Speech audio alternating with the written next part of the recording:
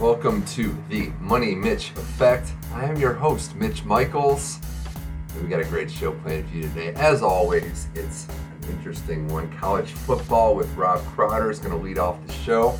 Some interesting developments. A new playoff picture is looming with Texas A&M's upset, and Alabama keeps their undefeated season alive. We'll get into all that and more. And I have a special interview with Zach Dressler. He works for BuzzFeed. He has wealth of experience in this industry. I'm going to talk to him about that, as well as what it was like to run in a race against Usain Bolt. You're not going to want to miss that. It's the Money Mitch Effect on SoundCloud, iTunes, and Google Play. Let's start the show.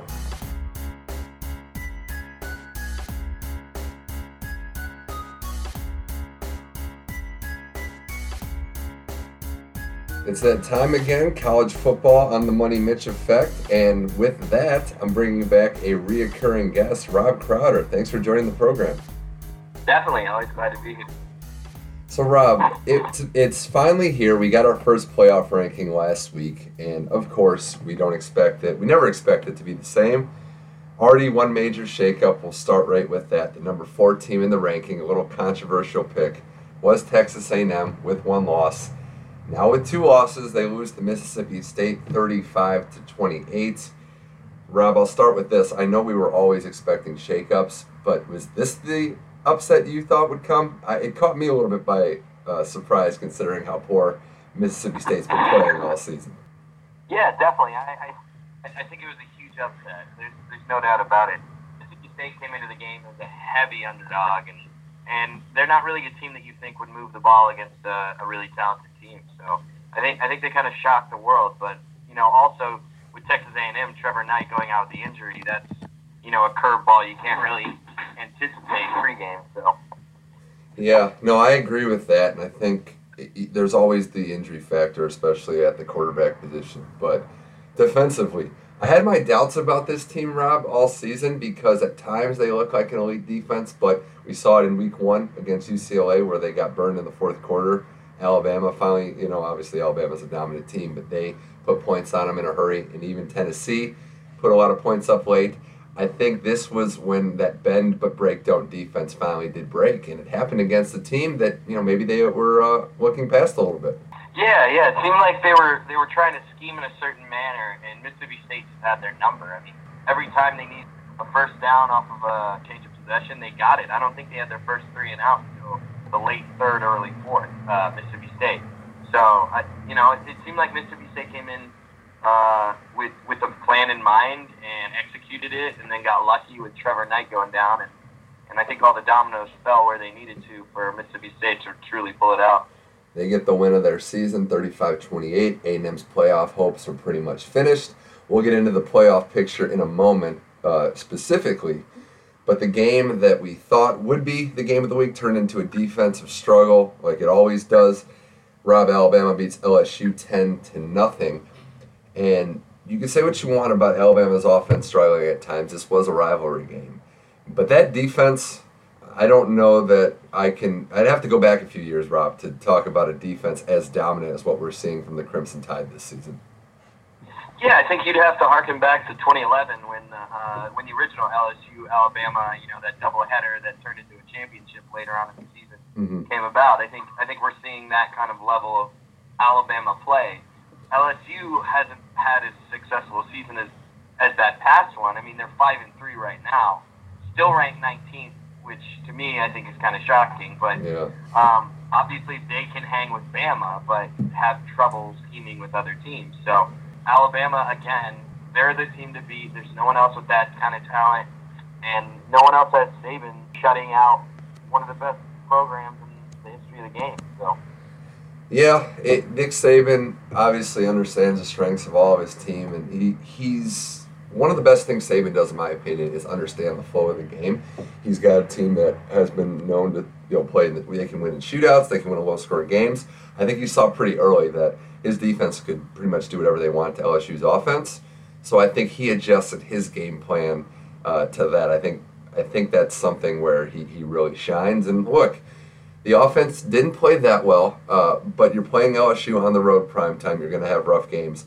I think, Rob, this was more of a case of they understood that 10, 13 points is probably going to be enough to win, and they just minimized the chances that they took. Right, definitely. So now as we look forward to a lot of different conferences, I want to stay on the SEC because, look, all conferences, Big Ten comes to mind off the top of the head. Even the Pac-12 can be weighted in certain divisions. When you talk about the conferences split up into two halves. But man, this SEC, I mean, I don't know what's going to happen in this championship game or who's going to get there on the other side, but pretty lopsided, wouldn't you say? Yeah, it's definitely the haves and the have-nots. I think some teams have also been dealt pretty bad cards in that manner. Like Ole Miss looked like they were going to have a promising season and didn't really turn out, and then now Chad Kelly's out for the season. Auburn's kind of the dark horse in that conference. But if you look at the SEC East, you got three or four teams, maybe even five that could still win that conference or that division, and meet what looks to be Alabama in the SEC title game. So yeah, it's definitely not the SEC of old. Tennessee sitting at 2-3, and Vandy's only one game off of Tennessee, and then Florida's head of the conference at 4-2, which would be best at third in the SEC West. So, it's no one could have really predicted that the season would kind of shake out this way. Yeah, and you got Kentucky that's still in the mix. I mean, this is getting ridiculous. I think, and then the other thing too is now Florida plays LSU at the end of the season. Tennessee could be in that title game. Kentucky or Vanderbilt can push for it. I mean, it's a mess, and I don't think there's any other outcome but Bama winning by a lot of points in the SEC title game, and a lot of people switching their televisions to whatever midday programming is on. Bama is clearly the best team in college football, but the SEC, there's some tough teams within Bama's own division, but if they get by Auburn at the end of the season, which is no slouch, I just can't see a team in that SEC East challenging them whatsoever.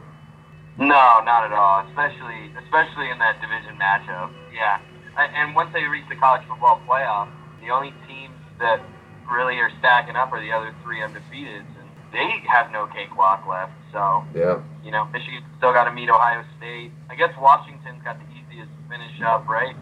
And then Clemson's deadly no matter what. So it looks like it's going to be a fun setup because Louisville's probably going to sneak in, maybe Ohio State. There's going to be a lot of firepower challenging Alabama, but I don't know if those teams are ready to face a defense like Alabama. Yeah, certainly doesn't look to be the case. Talking with Rob Crowder on the Money Mitch effect. You mentioned some of those other teams, Rob. Everybody else, with the exception of A&M this week, held true to form, and they did so in dominant fashion. Clemson, Ohio State, Michigan. Washington was tested a little bit, but they reigned supreme at the end. So these are teams that are competing against each other, but I agree with you in this sense, Rob, that the setup is pretty fair. A lot of these teams know that if they win out, that they're probably going to be in the playoff. Louisville's the only team that needs a little help, but I do think it's fair that everybody else pretty much knows you win out, you're in the playoff. Yeah, and I think right now it's the top six that are really vying for that spot. A lot of people think Oklahoma or Wisconsin could be dark horses, but I don't really know. I think a lot of dominoes would have to fall to kind of jump into the 7-2s at this rate. West Virginia's got one loss, but they still have to match up against OU. OU's undefeated in the conference, but has two out-of-conference losses. So it'll be curious to see, and they still have to meet Oklahoma State, who only has one loss. Right. And those two teams control their own destiny in the Big 12. So, but honestly, I don't think the Big 12 is going to sneak in based on the firepower that's kind of lurking in other conferences. Yeah, just below the top rung. Yeah, and I heard you sneak in that Oklahoma State has one loss. I heard that. That was in conference. Good. In conference. No, I think that's a whole nother discussion in itself. We can have that. Yeah, no, I understand, and just joking, obviously. And I think too, to go off that, I'll go off topic for a little bit. I like a 14 playoff. 8 would be watering it down, especially this year. I mean, I like the drama of 4 teams in. I think when you get to 8, then you really take away the importance of the regular season. Yeah, and I think with the 4, you're truly getting the heaviest hitters in the league. You know what I'm saying? Like you're getting the big dogs that have won their games. They're not, losing a close game. They've won their big games. They've proven that they're going to be top of their division, top of their conference, and they deserve to play for, a national title. Right, you'd have multiple 2-loss teams, in the playoff if that were the case, if there were 8 teams. So I'm glad that it is 4, and I think it's pretty good. I want to talk to you, though, Rob, about one thing in particular. I'm the farthest thing from a Bobby Petrino defender, but having said that, his comments actually did make sense about the race for the playoff picture, Rob, that he said blowout wins. He doesn't get the concept of them. And I kind of agree with that. I understand where he's coming from. A win should be a win. An impressive win should be an impressive win. But I don't think politicking should take place to where you're beating a team by 70 or 50 or 60 or in Michigan's case 70. That should make a difference than say a 30 or 40 point win. Yeah, I think you kind of run back to the BCS where teams that late in the season were looking to run up the score like a Baylor or TCU because their strength of schedule didn't match up, or the eye test was there. So they're beating teams by 80 each game if they're outgunning them, just so that the committee or in this case when the BCS was around, the computers are saying, look, they beat this team by X amount of points, and I don't really think that's how it should be. I mean, I think it should really be that the big head to head. You see how teams play, so I think the committee is coming at this from a pretty good standpoint and realizes like Louisville's got some big fire, but they lose to Clemson, so they deserve to be on that 5 spot right now. Of course, and I also think that when you put these teams on the field, especially with the committee now, we should be past the point where a 70-point win, makes more difference than a 50-point win. Petrino referenced the Florida State game, a very impressive win at the time, even so now, a program-defining win for Louisville. But what would he have gained? What would the sport really have gained if Lamar Jackson was still in there late in the 4th, running it up? You gain nothing from it. I mean, you definitely get to see this exciting player, but it's like you already know they've won. The game's over. Yeah. So talking with Rob Crowder on the Money Mitch effect, if we look now, Rob, at the detailed playoff picture, Alabama won, Michigan, Clemson vying for that 2 spot. Washington's going to move up into the top 4. You talk about Ohio State, Louisville, and then you get to the 2-loss teams, and then West Virginia obviously still with 1 loss. But, Rob, if there's a team we've seen in the past make moves, the dark horse, coming outside the top 4, top 6 or 7 even, is there anybody that you see in the rankings that you think, a long shot, but could vault up into that playoff picture? Yeah, just looking at the rankings, I think Texas A&M kind of played themselves out. Dark horse. I hate to be kind of punny, but what happens if Western Michigan wins out? Ooh, yeah. They've been falling out for ending up being 14th in the AP recently, and what, the college football playoff, they're sitting at the 10 or 15 range? Yeah. Their ranking right now is 14. I don't have the playoff picture in front of me, but they're top 14 in the AP poll. Coaches poll has them a little lower, but they're definitely the top candidate for, I think it's, and correct me if I'm wrong, it was at top 10 or so, they could get that automatic bid for New Year's Day game. So we could be looking at them playing in a big bowl game. But no, if they went out and get some help, I think there's something there. 2 teams, though, Rob, come to mind, and it's all at this point in the season, obviously what you've done, but also who you have left to beat. Look at Penn State. Now, if they beat Michigan, they will have beaten Michigan and Ohio State this year. And they could be in a 3-way tie or a direct tie for the Big Ten title. It's not likely, but it's very possible there. And then Auburn, if they beat Bama, I know they're 7-2 ranked 8th. I think they put themselves right back in position. Yeah. I mean, you topple Bama, that immediately puts you in the conversation. And the fact that they're already sitting at 8 is extremely beneficial because, what do you do if they beat Bama? They have 2 losses, Bama has 1. Where do you slot Bama? I mean, that Auburn beat them, So how do you put them still above Auburn even though they have 1 loss and Auburn has 2? I think if that happens, that's a major curveball. We're looking at major ramifications because Bama, 1 loss, having beaten as many ranked teams as they have, I think they're still right in the playoff picture with the loss to, it will be then a top 5 Auburn team. Louisville's going to be hurting from there. Washington. Now that's the team, though. I want to see how they perform the way out. They have to win out. It can be done, but we know the Pac-12, especially after dark, can give us some surprises. So there's still, and I agree. I think there's definitely a clear path for what the playoff looks like, but we're not out of the woods yet. There could still be some major earthquakes here. Oh, totally. And if you look at who Washington has remaining, they have USC, ASU, and Washington State. Two of those teams just are air raids, essentially. That's ASU and Washington State. They're just going to pile up yards and put up points. And then USC, you never know. Is it going to be the good USC showing up, or is it the bad USC? They've been a pretty bipolar team. So they've got no cakewalk to finish out the season. Yeah, Washington State, I'm glad you brought that up. That is going to be a game. I'll set my calendar for that. Take a look at some of the point spreads on that one. I think Mike Leach definitely has the weapons finally to make some waves in that big rivalry game. Interesting to see what Leach is saying the week before, because he's notorious for saying ridiculous things to the media. So it'll be entertaining from that standpoint as well. Mike Leach is always an entertaining coach, and that will just intensify as his team gets better. All right, now talking with Rob Crowder on the Money Mitch effect. Real quickly, can we put a nail in the coffin of the Heisman race? Is it over? Is it Lamar Jackson's trophy? Unless he goes down or just has the 3 worst games of his life, I think he's got that nail in that coffin. He's been putting on a show every week. I mean, he had 5 touchdowns and half on college. Yeah. So dude is balling. Yeah. He's only got Wake Forest, Kentucky, and Houston remaining. So I don't see why he wouldn't be putting up the same numbers against those 3 teams. Yeah, all due respect to Browning at Washington and Watson, obviously, at Clemson, but it's Jackson's award. And I think the only real argument is he clearly the best? Obviously, he's going to win the Heisman based on how that award merits and how it is dished out. But the only other player that I would compare, Rob, as good as him in college football is Jabril Peppers in Michigan.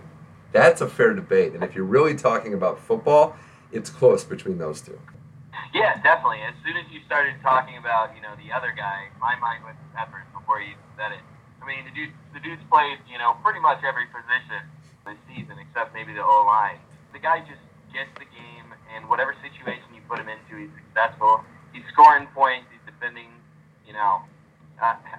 We haven't seen a player like him since the other number, 21 for Michigan? Oh, yeah. So. Yeah, Mr. Woodson. He was pretty good himself. But no, I think he's an X factor. He does a little bit of everything. Defensively, there's no more dominant player in college football. And that is a weapon that makes them deadly, makes them dangerous at all times. Michigan's tough, but he's the main reason for that. I think Peppers, as a pure football player, which we don't necessarily always see the Heisman, an offensive award, give an award people, but I think Peppers is right there as the best player in college football. Before we get to the picks, I want to just pour out, we'll pour out a little liquor for 2 teams that are struggling right now. Michigan State and Notre Dame. Oof. They're going to be bowl ineligible, it appears. And Michigan State already is bowl ineligible. Notre Dame would have to win out. What do you think, Rob, happened to these 2 proud collegiate programs?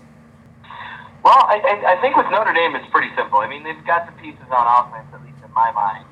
But they can't defend. I think the Big 12 defenses look at them and go, that's a bad defense, which says a lot. Yeah.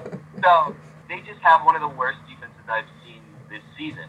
And they haven't been able to get the stops when they need to, and they're losing to teams that, frankly, with the recruiting that they have, it shouldn't even be close. And also, they got a bad deal when they played NC State in that monsoon. So they're clearly able to put up points. They put up 47, 39, 28, 35, 50, and then minus the NC State game.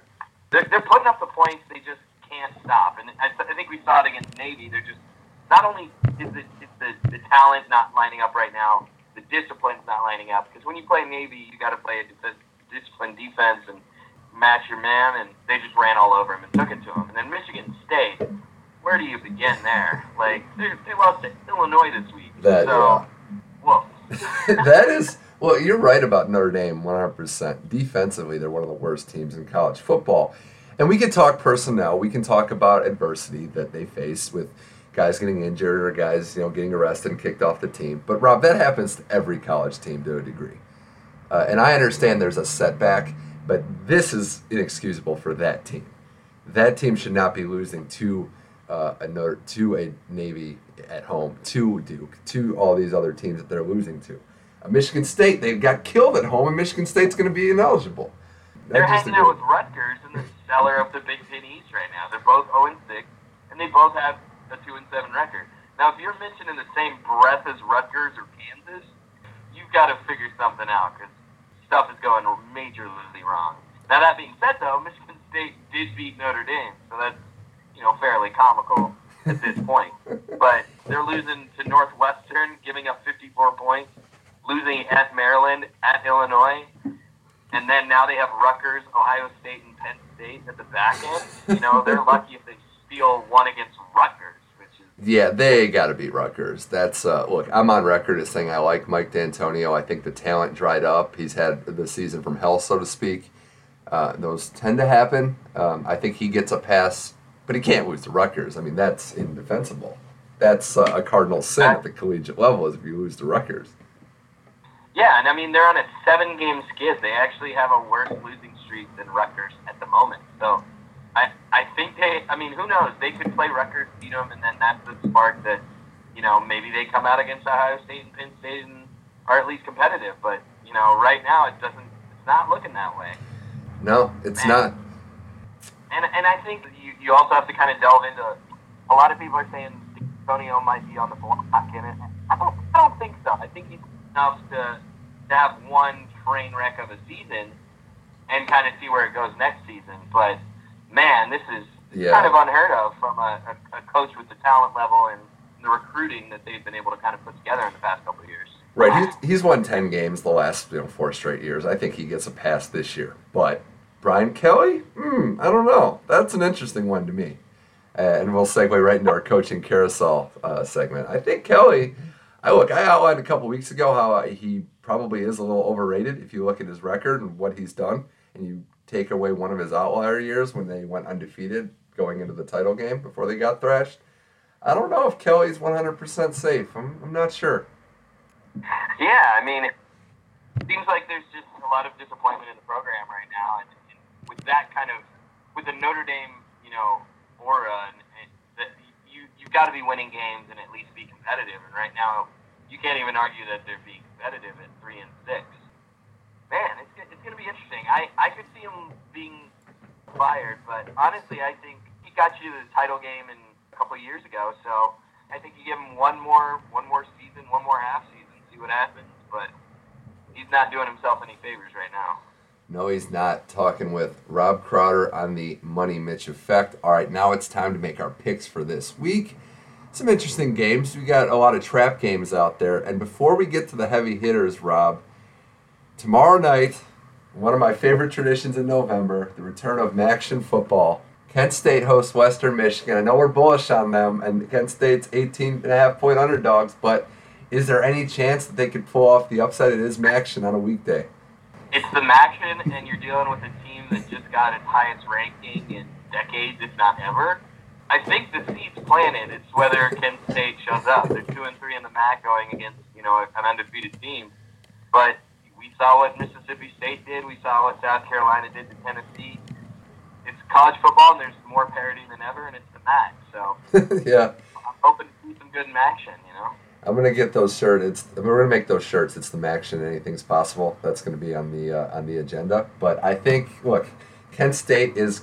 I think they're gonna keep it close. They covered the spread against Alabama, at Alabama. So I think they could play Western Michigan. I don't think a lot of these teams are that much better across the conference, but I like Western Michigan here. They need to win this game. They are ranked higher than ever. There could be the ego factor there, but.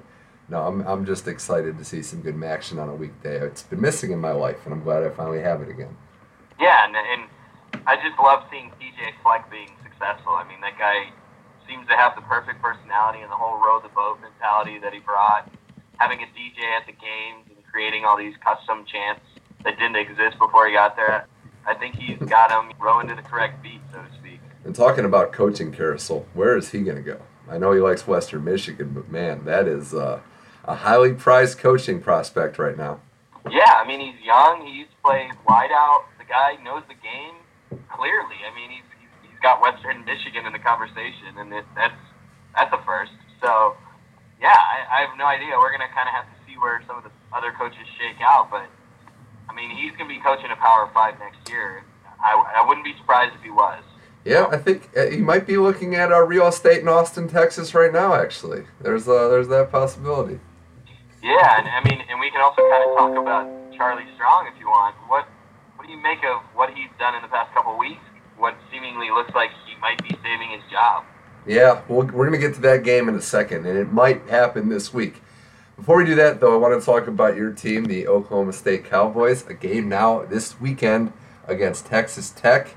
12-point favorites. Does anything about this game worry you? And before you answer that, just note that I asked that same question to our mutual friend Sean Sullivan about the South Carolina game, and he said nothing at all. And we know how that turned out. Well, I'm definitely not going to answer nothing at all. And that's because if you look at how they played us last year, we were clearly a more talented team, but they had us in a 17-point deficit in the second quarter. So I think that's the kind of team, if you don't scheme and you're not prepared, they'll just sock you right in the mouth and have 600 passing yards at the end of the game. Luckily for us, we're a high gamble, high turnover team. We're top in the past 10 years. I think we have the most points off turnovers in the country. So I think that bodes well for us, and we play as a pass-heavy team as well. So in practice, we see it every day. So I think we're going to match up well, and clearly they're 2-4, so they've met staunch defenses. If there was such thing as a trap game against a 2-4 team, I think in our conference, I think this would be the one. But do I think we're going to win by 12 or fewer? No, I think we're going to win by maybe 30. But that's just my confidence in the way I've kind of seen this team play against a pass-heavy attack. I like that. You kind of rope them in. We respect them. We're going to win by 30. That's good. No, I think if you guys get a lead, Tech can throw a bunch, can pass for 600 yards like you said. They're capable of doing it, but if they play from behind, that's when they get too aggressive, the turnovers come, and it gets lopsided. I think you'll be fine, but hey, it's the Big 12, and Tech is always good for one of those games that just surprises people every year, so hopefully for your sake, it's not against the Cowboys. I agree. Yeah, I guess also I have a question for you. Obviously, I'm an OSU guy, so I'm super biased, but you see Oklahoma State sitting at what?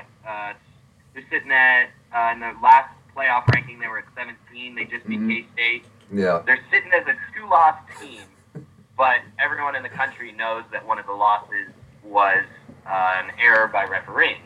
So technically, I mean, you could say it's an 8-1 team, or do you? What do you think if Oklahoma State wins the Big 12 and has that 2 losses on their record, but to the committee that's 1 loss? Yeah. Where do you think they sit, or how does that get? They definitely push up to the top 10, but my problem with Oklahoma State, it's not just Oklahoma State, but the Big 12, as you know, is down. The one legitimate loss that they do have, Baylor, not looking as good recently as well with 2 conference losses. I think if it was, but we'll see. I mean, the resume is there. If they go and thrash Oklahoma, which I know you'd be thrilled about, but if they go and thrash Oklahoma, win out, play great football, they can definitely move up more. But I think just because of that asterisk, I don't think that alone is going to hinder them. I think their conference itself is also playing a part in that. But look, there's still a lot of football left. I think best case scenario, we end up in the top 10. But I think the top 4 mentality is that ship sailed. Yeah. Yeah, and the Baylor game too. I mean, it was, you guys were there, had your chances, but you know how this works. You need the teams that beat you to look good themselves to help your resume out. And unfortunately, that hasn't happened, but there is a lot of football left. And like I said, a dominant win over Oklahoma. I know they have 2 losses out of conference, but none in conference could be just what the doctor ordered for that. I do, though, want to talk about the SEC before we get back to a Big 12 game, and that's Georgia and Auburn. Rob, do you think Auburn might – I mean, they're 9-point favorites on the road at Georgia. I know Georgia struggled this year, but this, to me, has trap game written all over it. Yeah, definitely. I mean, Auburn's going against a good quarterback in Jacob East and Isaiah McKenzie coming off the wide receiver spot. They got the talent, and they can put it together, but they also fall apart against teams that they shouldn't have any right falling apart against. So, it definitely could be a trap game, and the fact that it's on the road, I think this is a big test for Auburn to kind of see if they're legit before the Iron Bowl. Yeah, I think too. I mean, they barely beat Vanderbilt. They did that turnover at home in the last minute of the game to win that. So 9 points on the road is a pretty high line. You'd like to think that locked them in. They're like, okay, we're ready to go. We need to be more focused. Georgia's going to throw the ball. Their defense can get exposed. They're a team that's lost some bad games as well, having lost to Vanderbilt themselves. I like Auburn in this game, but I think it's going to be much closer than that 9-point line. I really do. Yeah, I agree with you on that one. I think this is, to pun it up, this is going to be a dogfight, truly. Oh, yeah, there it is. We're a fan of puns on this show, for sure. LSU, Arkansas. Now, Arkansas looking good after a dominant win over Florida. LSU loses 10-0 to Bama. LSU on the road, 7-point favorites. And I'll be completely honest with you, Rob. It's hard for me to take a team seriously with a line like that when they just don't score the ball that much. Do I think LSU probably gets the edge here? Yeah, but I don't know if they're a touchdown favorite given how their offense has looked. Yeah, and that's been LSU's issue all year. They just can't score the ball at a clip. So if they kind of lay an egg like they have been against certain teams, I mean, they were only able to muster 13 against Auburn. Jacksonville State, they could only get 34. Mississippi State, 23. In Wisconsin, they get 14.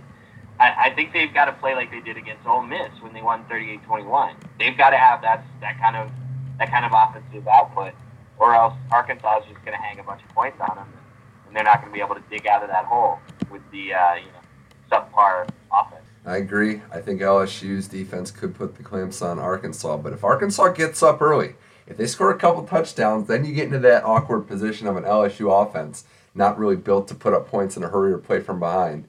I think that could be very, very dangerous for the Tigers. Yeah, I mean, you see what Arkansas did with Florida this past weekend, so it's proven that they can hang points on a talented team. But this is also the same team that lost 56-3 to Auburn. So which Arkansas are we going to see? The one that beat Ole Miss and Florida, or the one that got smoked by Bama on Auburn and A&M?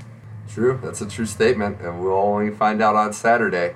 All right, going back now to the Big 12, that game I alluded to, Texas, West Virginia. Texas now at 5-4. West Virginia, having lost to your Cowboys last week, getting stomped out, so to speak. Texas is a 1-point favorite at home. And before we get to the pick, Rob, are you serious in the fact that you think Charlie Strong can save his job if he wins out? I hate to say it, but I think he can. If he plays these games, if they win out, that's, an 8-4 team. And if they do win out, they'll have beaten West Virginia and TCU. Obviously, that TCU win this year doesn't mean what it means the previous years. But this team did beat Baylor. And the teams they've lost to, for the most part, are pretty good and tough teams. And they did beat Notre Dame early on in the season when we thought Notre Dame was better. So right. Charlie finishes 8-4. He would be, 6-3 in the Big 12 if he wins out. I mean, I think that saves his job for at least one season, this season. But I think if he loses to West Virginia and plays Kansas tight and loses to TCU, I think he's gone in a heartbeat. Yeah, I'm going to go with a cop-out answer here. I think if he wins out going into bowl season, he's still alive, but I think he also needs to win that bowl game too. Yeah, that would make it really interesting. You have an 8-4 Texas going into a bowl game where they'd probably get a good draw because, the namesake, obviously we know how it works. They're Texas. Lots of bowls would like to have them. They get a good game. They get a non-conference game. It's one final audition, one last chance for Charlie Strong. Now, I've talked myself into rooting for that now because I think they're going to beat West Virginia this week, given what West Virginia's looked like recently. Yeah. It looks like West Virginia's kind of losing steam. They kind of hung their hat on not turning the ball over and then did that against Oklahoma State. It's a Dana Holgorsen team, so they're gonna try and pull some misdirections and schemes. And luckily, Texas has the athletes that can hopefully sniff that out. And if they're coached well, they know what's coming. But this is a really intriguing game to me, and I think that there's a lot on the line for both programs, depending on who takes the win. Another big ranked matchup in the Big 12, Oklahoma and Baylor. Oklahoma at home, 15-point favorites. Do you think, Rob, that this game will be close? Or do you think Oklahoma is just that much better right now than Baylor? I think Oklahoma is that much better right now. I think Baylor's regressing and fading from the spotlight, and Oklahoma's really starting to turn it on. In the last three games, they put up 66, 56, and 34 respectively. I mean, actually all season the lowest scoring output they've had is 33, and that was Houston in week 1. So I think they're just now hitting stride, and Mayfield and Mixon's back, and P. Ryan's practicing today, and then D.D. Westbrook is just on a whole other level of wide receiver right now. So I don't see this being a close game. I think Baylor punches them in the mouth with the run game and then over the top of D.D. Westbrook all day. But that being said, Oklahoma is just now getting into the bulk of their schedule, in my opinion. They're hitting Baylor, then West Virginia, and then they've got to finish up on Bedlam, which could be the de facto Big 12 championship game. So a lot going on with OU right now, and a lot of people see them as a potential dark horse into the playoff. I disagree, but it's there. Yeah, I would disagree with that last statement as well. But I like Oklahoma too. I think Baylor, their schedule is catching up with them. There's a lot of surrounding noise outside the program, as you obviously know what I mean there. I think this is just a tough...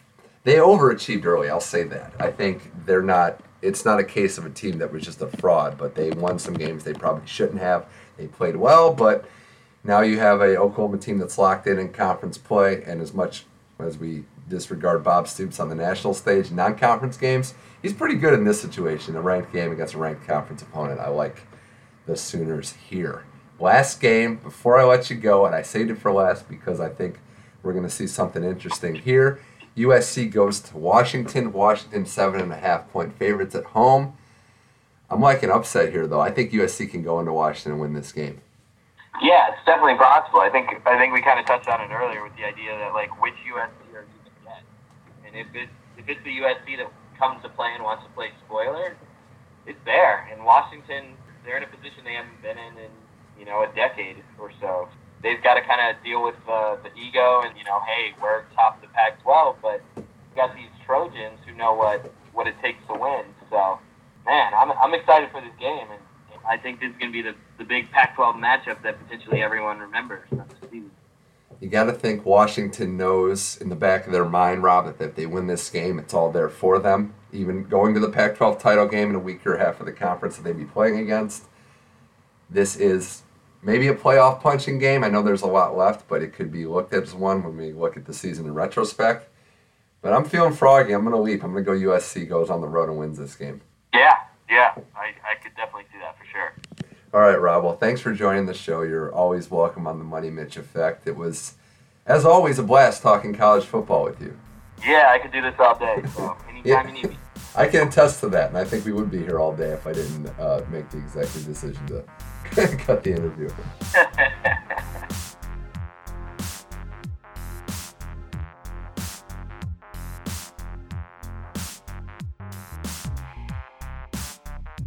Always a pleasure talking to Rob Crowder.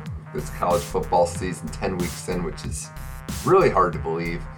Rob gives sound advice. If you're listening out there, definitely make sure you take it to heart. He knows exactly what he's talking about.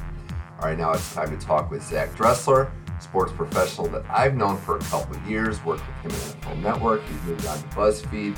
A lot of experience, a little older than me, veteran in the game. He's a New Yorker living out here in LA, and he has a lot of interesting stories. We'll get into his background as well as what it was like to run a race against the fastest man of all time, Usain Bolt. It's Zach Dressler on the Money Mitch Effect.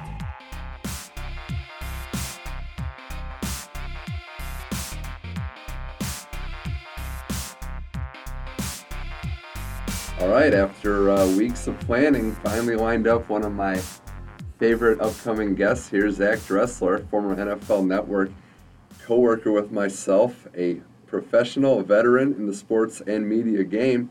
Zach, thanks for joining the Money Mitch Effect. Thanks, man. Thanks for having me. We've been trying to line this up, and I wanted to do this for a couple of different reasons. One being that I don't know many people with the experience that you have. With the phrase being around the block comes to mind, and I'm going to use that term positively on the show. But you do, Thank you. Yeah, Thank you. I appreciate that. But you do have a lot of experience, not just with sports. It's sports heavy, but in the entertainment industry, working on some projects in television and other areas, stand-up comedy as well. But I'm really glad you're able to come on here. And my first question I'm going to ask you is in regards to sports versus the other one, because we are a sports-heavy podcast.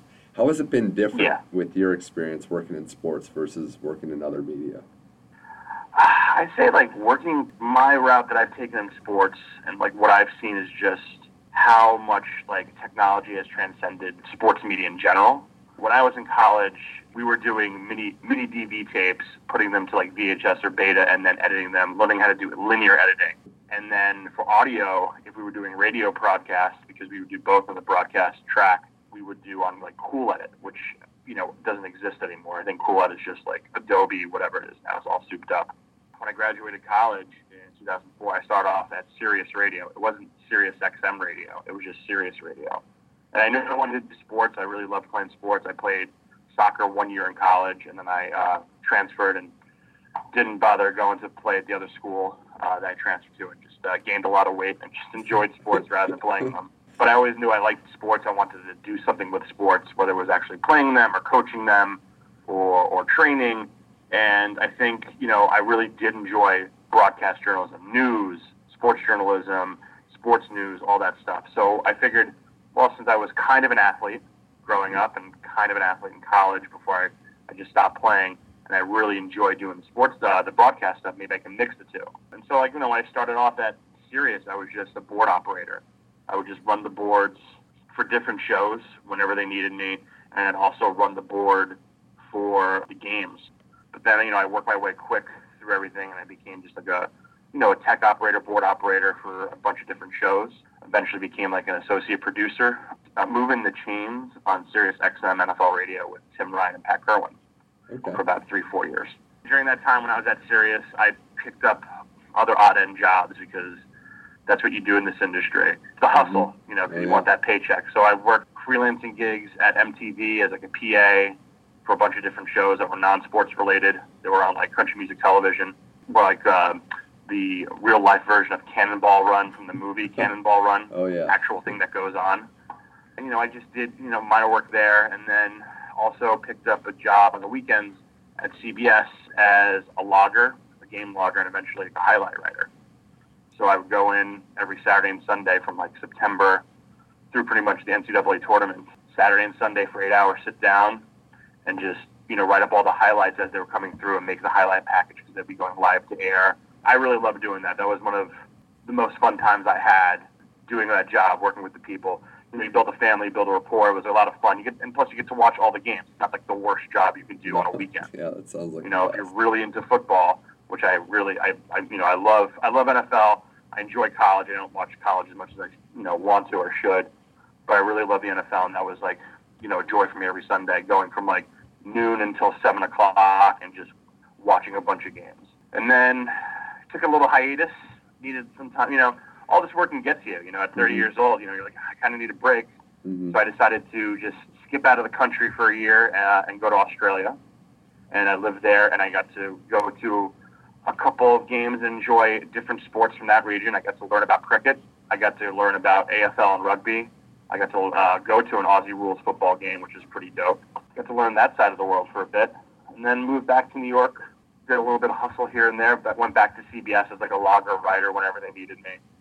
And during the weekday when I wasn't freelancing, I'd work at a restaurant as a meat slinger. There was a couple times I got photographed holding big racks of meat in a meeting in Barbecue America, I think. So I like to think of myself as like a meat model. Oh, barbecue model. It's a nice thing for a guy who's like 250 pounds. Fitting, yeah. So I moved out here in like 2013, beginning of 2014. I met you 6 months later at NFL.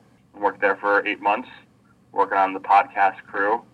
And then now I work at BuzzFeed as a post-production dude. Yeah, we're going to get into some of those jobs specifically, but I think you touched on two things in particular that I completely agree with. And number one, you know, you mentioned the hustle. That's how it works in the industry. And I think anybody out there listening that doesn't have the best idea of what goes on in the sports industry, you have to find ways to not only make ends meet, but as you said, keep it going, keep yourself relevant, give yourself options. Whether it's sports journalism or just in media, whatever your field of expertise in that, you know, that industry is, like if it's broadcast, whether it's news, entertainment, social, or sports, or lifestyle, whatever it may be, get in on the ground level when you are 18, like in college. Take internships, because the only way you're going to learn how the industry works is by working in the industry. because the industry is always changing, and you got to change with those times.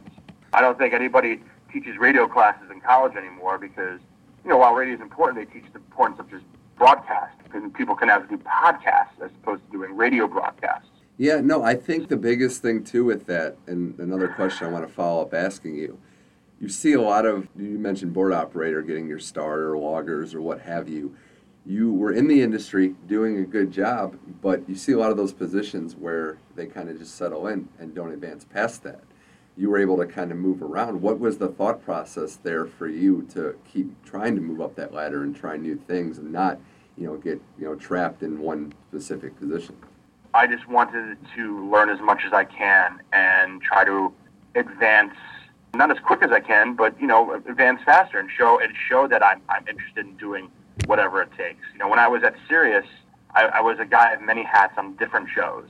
There was times when I worked on as a board operator for Bam Margera's show, which was like once a week, or I did once every 2 weeks Joey Ramone's Underground Punk Rock Radio, where I actually got to sit in studio with like Joey Ramone, and he would talk about the Ramones, and we would play music, and I would just have to sit there whenever he was ready to throw to the song. I would just play the song. I got to hear history about music. I got to have a lot of opportunity in that.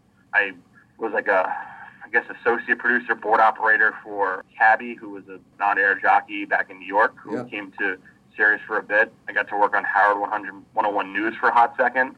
But in an event I got to do, which was totally out of my league, I was on Cosmopolitan Radio as like a assistant producer, associate producer, board operator. But eventually I went back to sports, because in between all these gigs, I would always do sports stuff, whether it was Full Court Press, which was one of the best shows I ever worked on with Dee Brown and Rick Mahorn. That was their barrel of laughs. They're really cool dudes. Yeah, tough dudes also. And working on, moving the chains with Tim Ryan and Pat Kerwin, that was one of the best times. That's why I really learned about football. Because I never played football growing up. I just watched it. I played soccer. I played baseball. My parents wouldn't let me play football. So to learn from these two guys, every single aspect of football really made me love the sport and immerse myself in the sport. Yeah, and just a quick aside on that, and that's an amazing experience, and gosh, well-rounded, as well-rounded as anyone I've ever talked to. You got into Sirius Radio before it was XM. That was 2004. 12 years later, are you shocked with how much it's changed and how much it's essentially taken over the radio airwaves game? I mean, I have it in my car, and I can't believe how far it's came since the first time I even knew what it was. It's really fascinating to see how well it's done, because I thought at one point it might have peaked, like late 2008, 2009. But I have it in my car, and I never had it when I was working there. But I knew I would listen to it when I was at work, and I knew everything that was going on in the office in terms of programming. Now that I don't work there and I have it in my car, listening to regular radio is great, but there's so many options. It's great how much they provide, and it's so much it's fascinating how much it's changing, because I think it helps podcasting, because I think there are people who work at Sirius or, who supplement their stuff with a podcast. Yeah. Listening to music now, you're ultimately changed because you can hear it commercial free, just about. And you're right, with the total number of shows, with the amount of content, there really is something for everybody at all times. I just think it's the better medium, especially with the way we're going culturally with technology. I think that's just the best setting for that. Talking with Zach Dressler on the Money Mitch Effect. Before we get to the sports side of things again, your background is interesting, and you also have a lot of experience in the comedy world. The stand-up experience that you have, and also the web series that you have, Zach and Me. Would you talk a little bit about that for people that don't understand the multifaceted side of your entertainment experience? Yeah, so I've always loved to make people laugh. I've always enjoyed the lighter side of life. I can attest to that. If you're too serious, it's not fun. In this industry, there is a lot of seriousness, but you need to have a lot of fun too. And I think that if you can balance that, it makes working in this industry a lot more fun and bearable. When I started off at Sirius, I really wanted to be on air. And I still have aspirations to be on air, but not as a sports announcer or a reporter as I once did when I graduated college. And one of the great things at Sirius that one of my bosses offered me was that I could use the recording studio and practice doing 2-minute anchor updates that they would have. And I didn't like the seriousness of it all. After doing it for so many months, the way I would read it, I was just like, this is not me. I'm not enjoying reading this news the way I am. So I would just start joking around and having a lot more fun. Now, doing that, obviously, nobody was going to take me seriously. They want someone who has a personality but knows the sports and doesn't want to take the piss out of all sports all the time. Mm-hmm. Plus, I was too young, so I didn't, know much about the history of sports, which I had to learn. But, I really wanted to learn how to do stand-up, learn how to do improv, learn how to write sketches, learn how to be spontaneously funny. And someone in the newsroom, this guy James Eason, who was he wasn't involved in sports, but he was the traffic and weather guy. Like, he would handle traffic and weather for Sirius.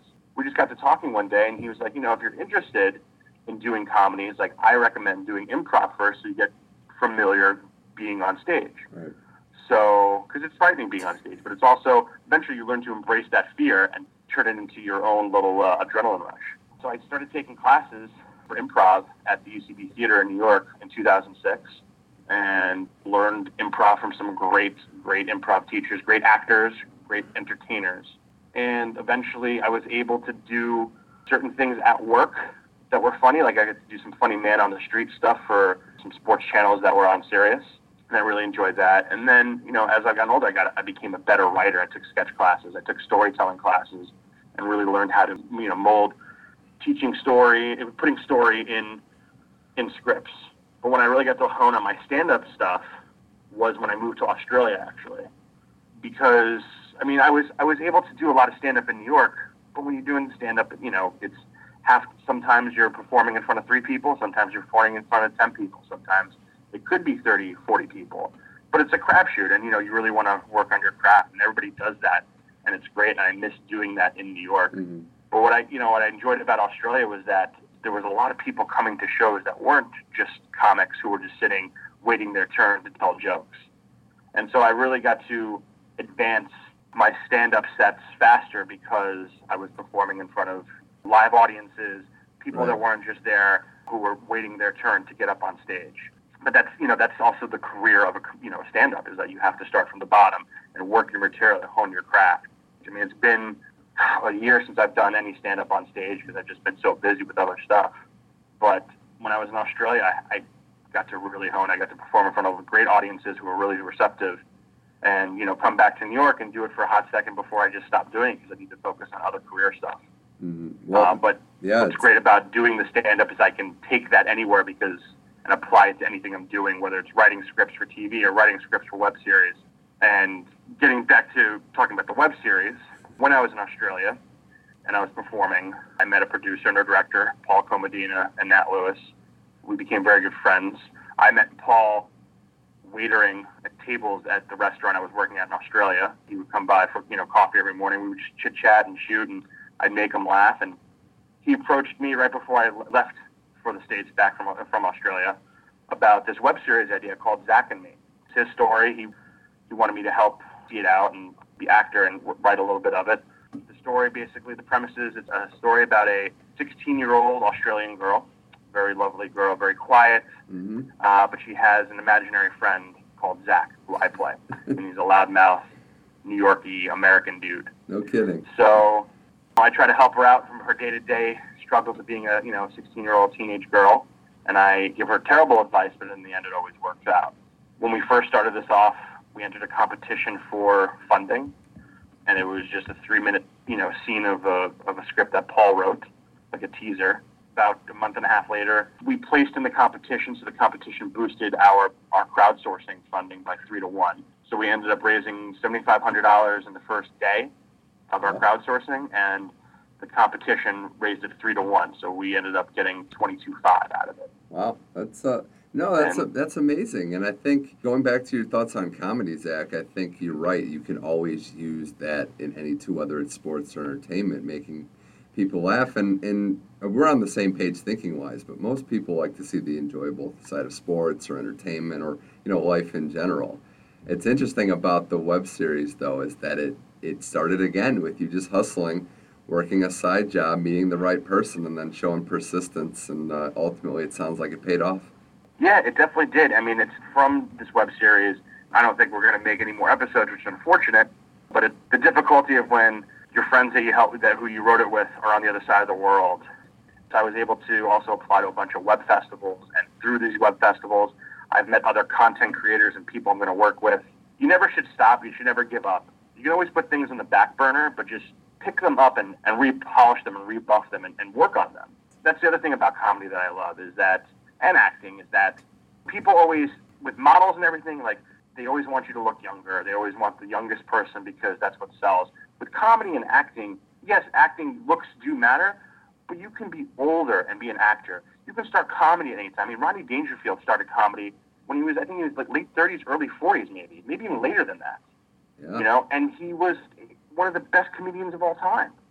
Right. It's the body of work you put in that time that's going to make you succeed. I totally agree with that.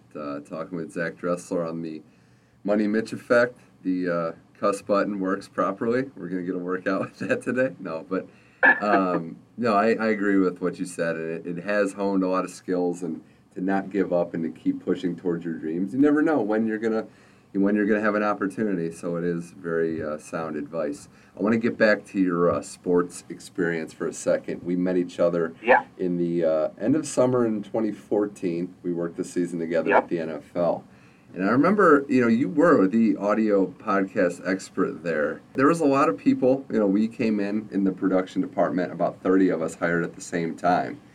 And I know from experience, it's harder to stand out when there's that many people all starting the same job together. What was your takeaway from that experience working at the NFL and ultimately trying to stand out? What I gathered, what I gained from NFL was it helped me become a better video producer. Up until that point, I hadn't really had my hand in video as much as I should have, even digital content or TV form content other than the CBS stuff, but I was just a writer watching the editors edit while I talked to them about the highlights. And what I loved the most about it was at NFL, even though it was so, I want to say like raw at that point when I came in, the fact that they were working towards making video podcasting is great. And the fact that they're there and they're doing really well is great. When I was there, the studio had just been built. They were working out all the kinks, all the video kinks. It was very raw. It was very different. Like we had to do a lot of posts as opposed to stuff that we could do live, which I see they're doing now. And I think that when you see an opportunity, like I knew I didn't have the video experience I had that I wanted to have, the way that everybody else had. I think that you and all the other people we worked there, Ty and all those guys, the experience that they knew about the video editing, throwing filters on, making it look like this, making this short, making it this length, I observed and watched them do it, but I decided to take my chance doing the podcast because I knew more about radio and I knew more about audio. And if I could slowly learn the video and meld those together, I think I was able to shine that way. I think it's just knowing your abilities and applying them and knowing your limitations, knowing that you can break through those limitations, but knowing that like you can't just go in there and be like, yes, I know how to operate a camera because I've held an iPhone before. Mm-hmm. They're very different from a Canon.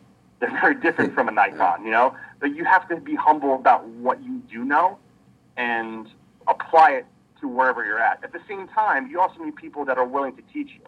And I think I had great coworkers around me, like you guys, who were able to assist me when I was making video edits and video highlights and all that stuff. No, and I think you're right in one specific regard in that there were so many opportunities at NFL Network. All jobs have highs and lows, and the fact that there were so many opportunities was a little bit of both because you could get bogged down in what you know, and it took courage to kind of just go on the outside, observe, like you said, learn from the right people, and again keep learning different things. When I came in there, I wasn't thrilled that they were wanting me to go on the podcast. I'm going to be honest, I was not thrilled because I really wanted to do features and highlight reels and all that type of stuff.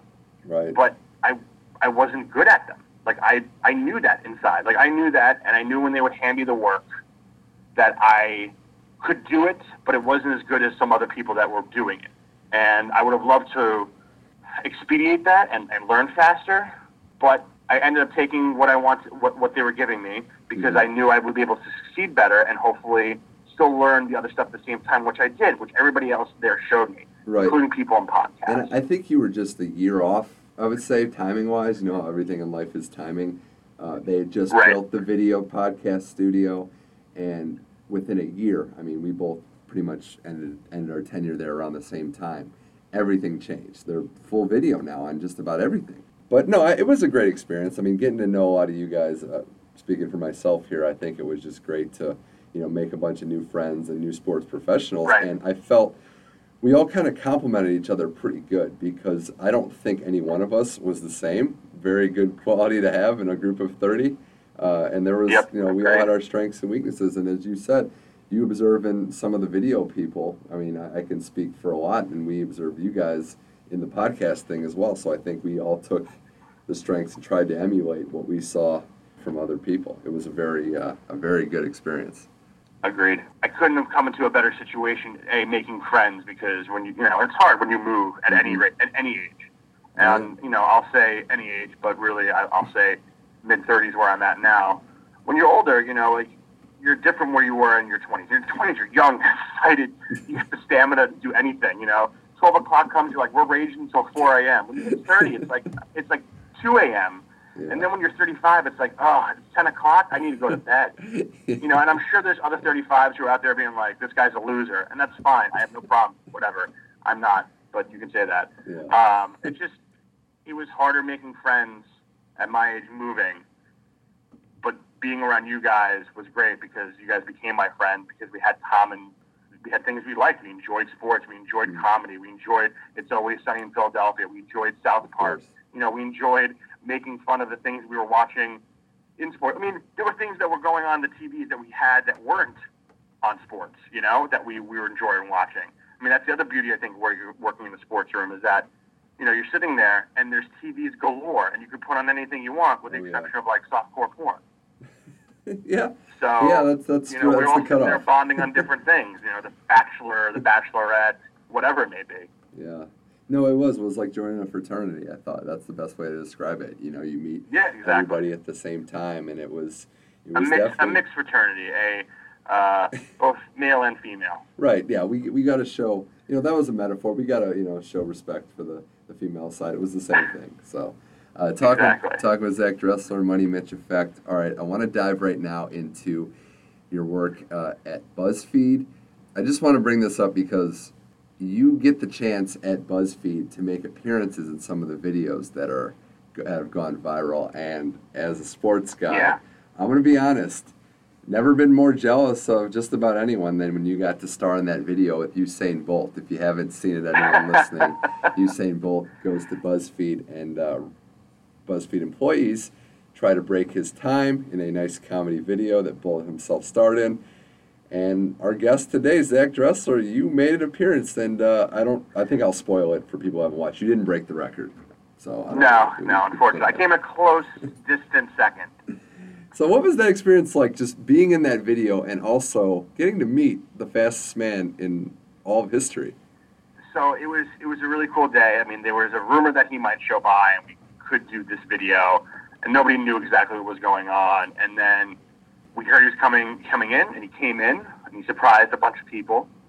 When we found out he might be coming, they wanted to know who would be willing to race against him. Now, it wasn't on a track. It wasn't even the distance we ran was 100 meters, but it wasn't even a perfect straight line.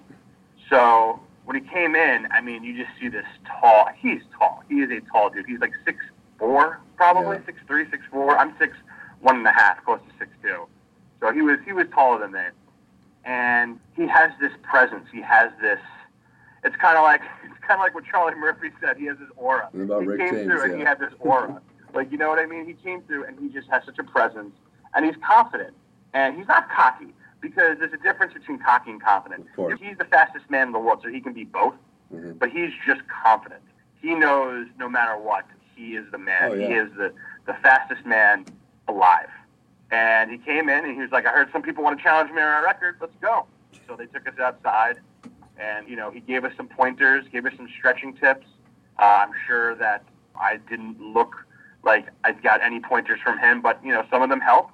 Mm-hmm. And I have to say, it was just really cool. I haven't ran that distance. I haven't ran any distance, whether it's 100 meters or a mile, for that frequent amount of time in a long time. But I wanted to do as fast as I can. But I didn't want to hurt myself. So came out of the gate and I just went for it. And I think I went a little too hard because right at 75 meters, instead of making it a gradual right turn, it is a full 90-degree hard right stop and turn. And when you're a big guy, when you're like 250, 260, and you're running, it's like trying to stop a juggernaut, you know? Like, you can't just stop on a dime and go. So I had to, like, stop, then turn, and then re-pick up my speed for the last 25 meters. Now, I had a lot of adrenaline going in my body, so it didn't matter. But I think I got, like, a time of, like, 17, high 17, maybe even 18. I know I could have dipped under 15 if it was just a straight line. Because I was cruising at one point. I was cruising. But I had so much adrenaline, it didn't matter. And at the end, I asked him because I had so much adrenaline. I didn't want to hurt him. I asked him if I could chest bump him because I was so amped. And he was like, "Yeah, man." And we just chest bumped. And he's just the coolest dude in the world. Like, I don't think I've met a cooler guy in a brief period of time. I don't think I've met a cooler guy than him.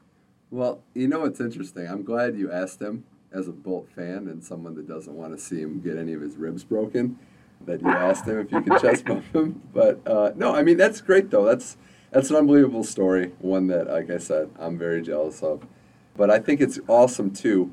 You know from experience, and I know to a lesser degree, that not all athletes, not all of our heroes are cool. They can be rude and they can be snobby. And to hear that this all-time great, probably top 10 athlete of all time, was just the coolest guy is a good story. And I agree. Yeah, I mean, listen, here's another reason how you know this. Like, I got to meet a lot of athletes working at NFL radio, and just in general, I got to meet a lot of people. And the coolest dude that I never thought would be cool, because, you know, I knew about him growing up in the 80s. I knew what type of player he was. He was a bad boy. He was from Detroit Pistons. Rick Mahorn.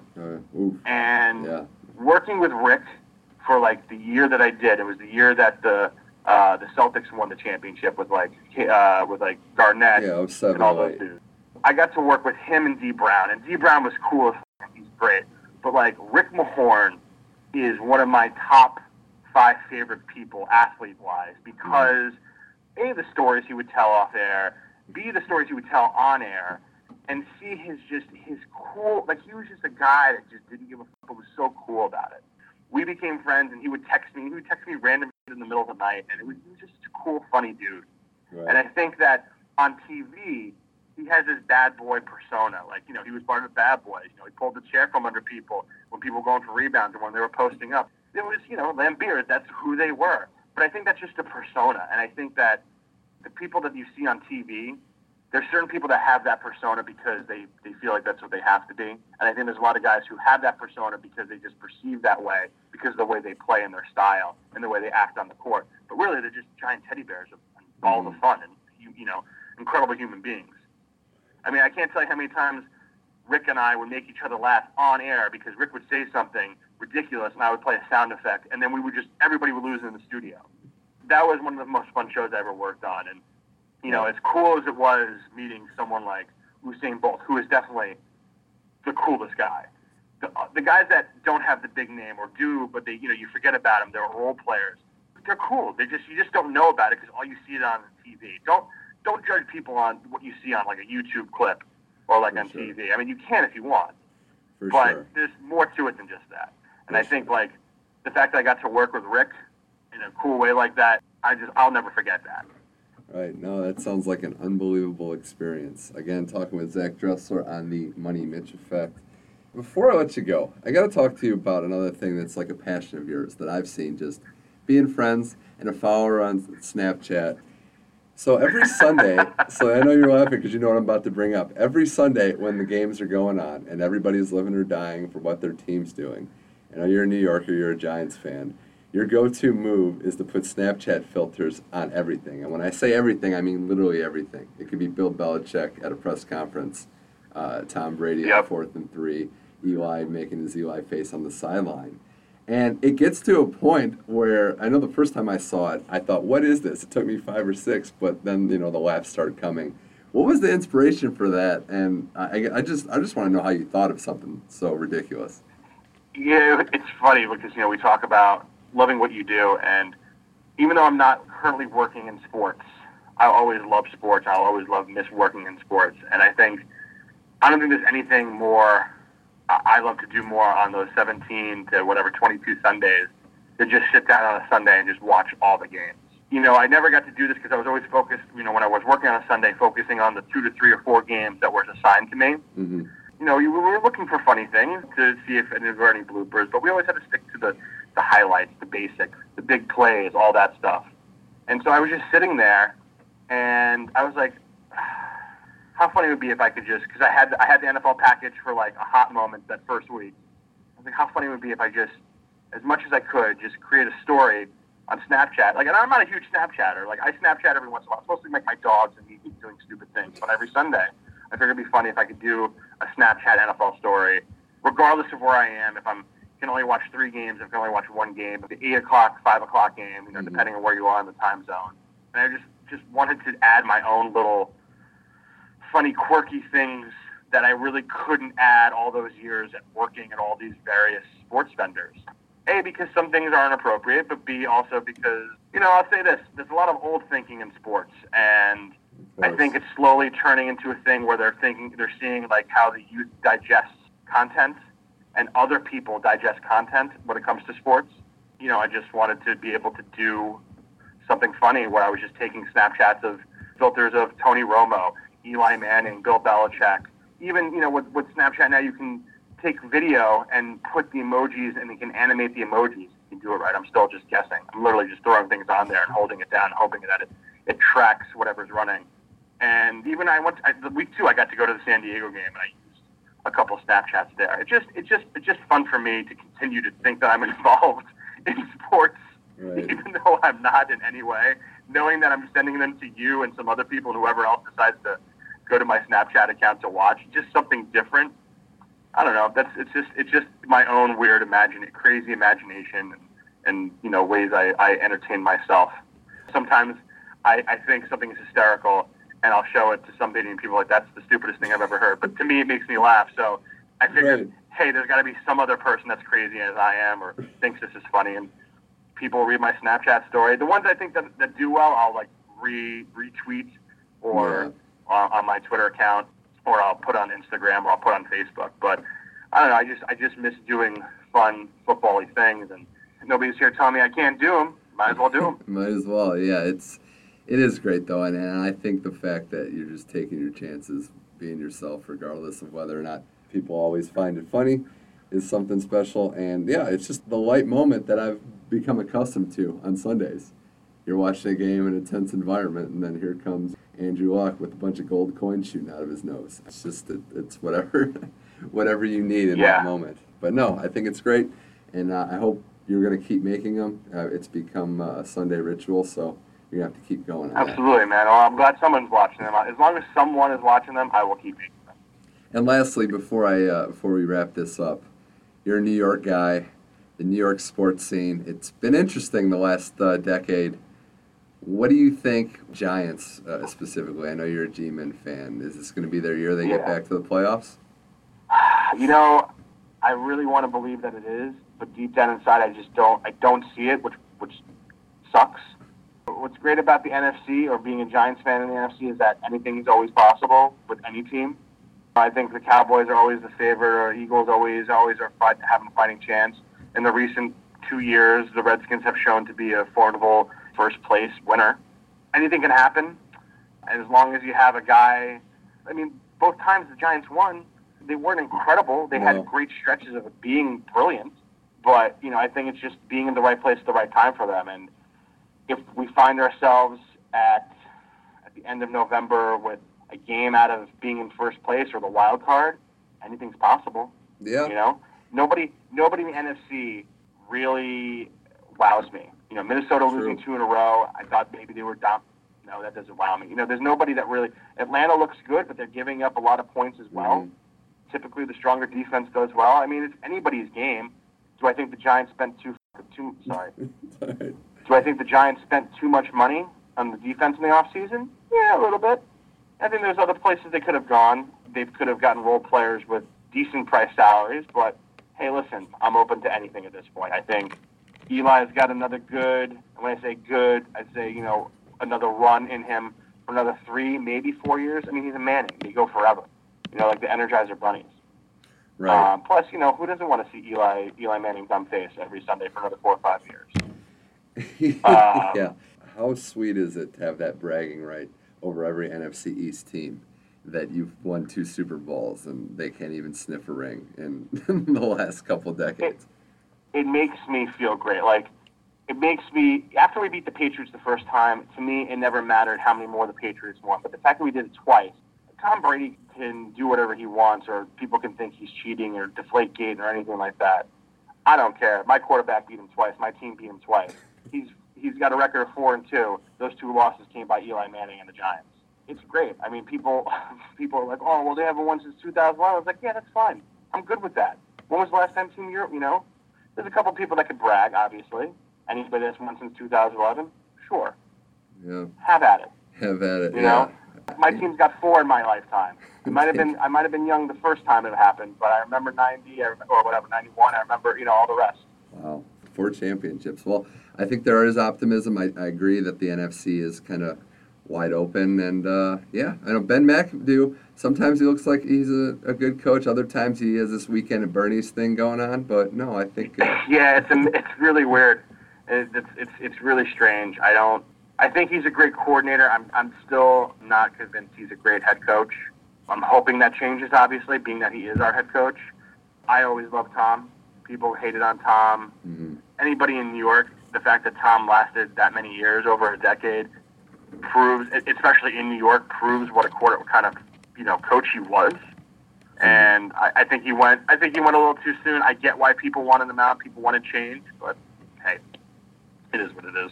Yeah. Well, thanks again, Zach, for joining the show. I know you're a true New Yorker and a true veteran in the entertainment game, and I had a blast. This was a very good interview. Nailed it. Yeah, man, I had a lot of fun with you. It was a lot of fun doing this. We should do this again sometime. Oh, absolutely. Next time I race Usain Bolt or another famous fast person. Right. Yeah. Or maybe you and Rick Mahorn put a rebounding video out. I think I want to watch that. I would love to do a rebounding video with Rick Mahorn. Yeah. All right, Zach. Well, I appreciate it. We'll definitely be crossing paths in the near future, and best of luck with everything. Yeah, man. I'll see you soon. Probably tonight. Probably.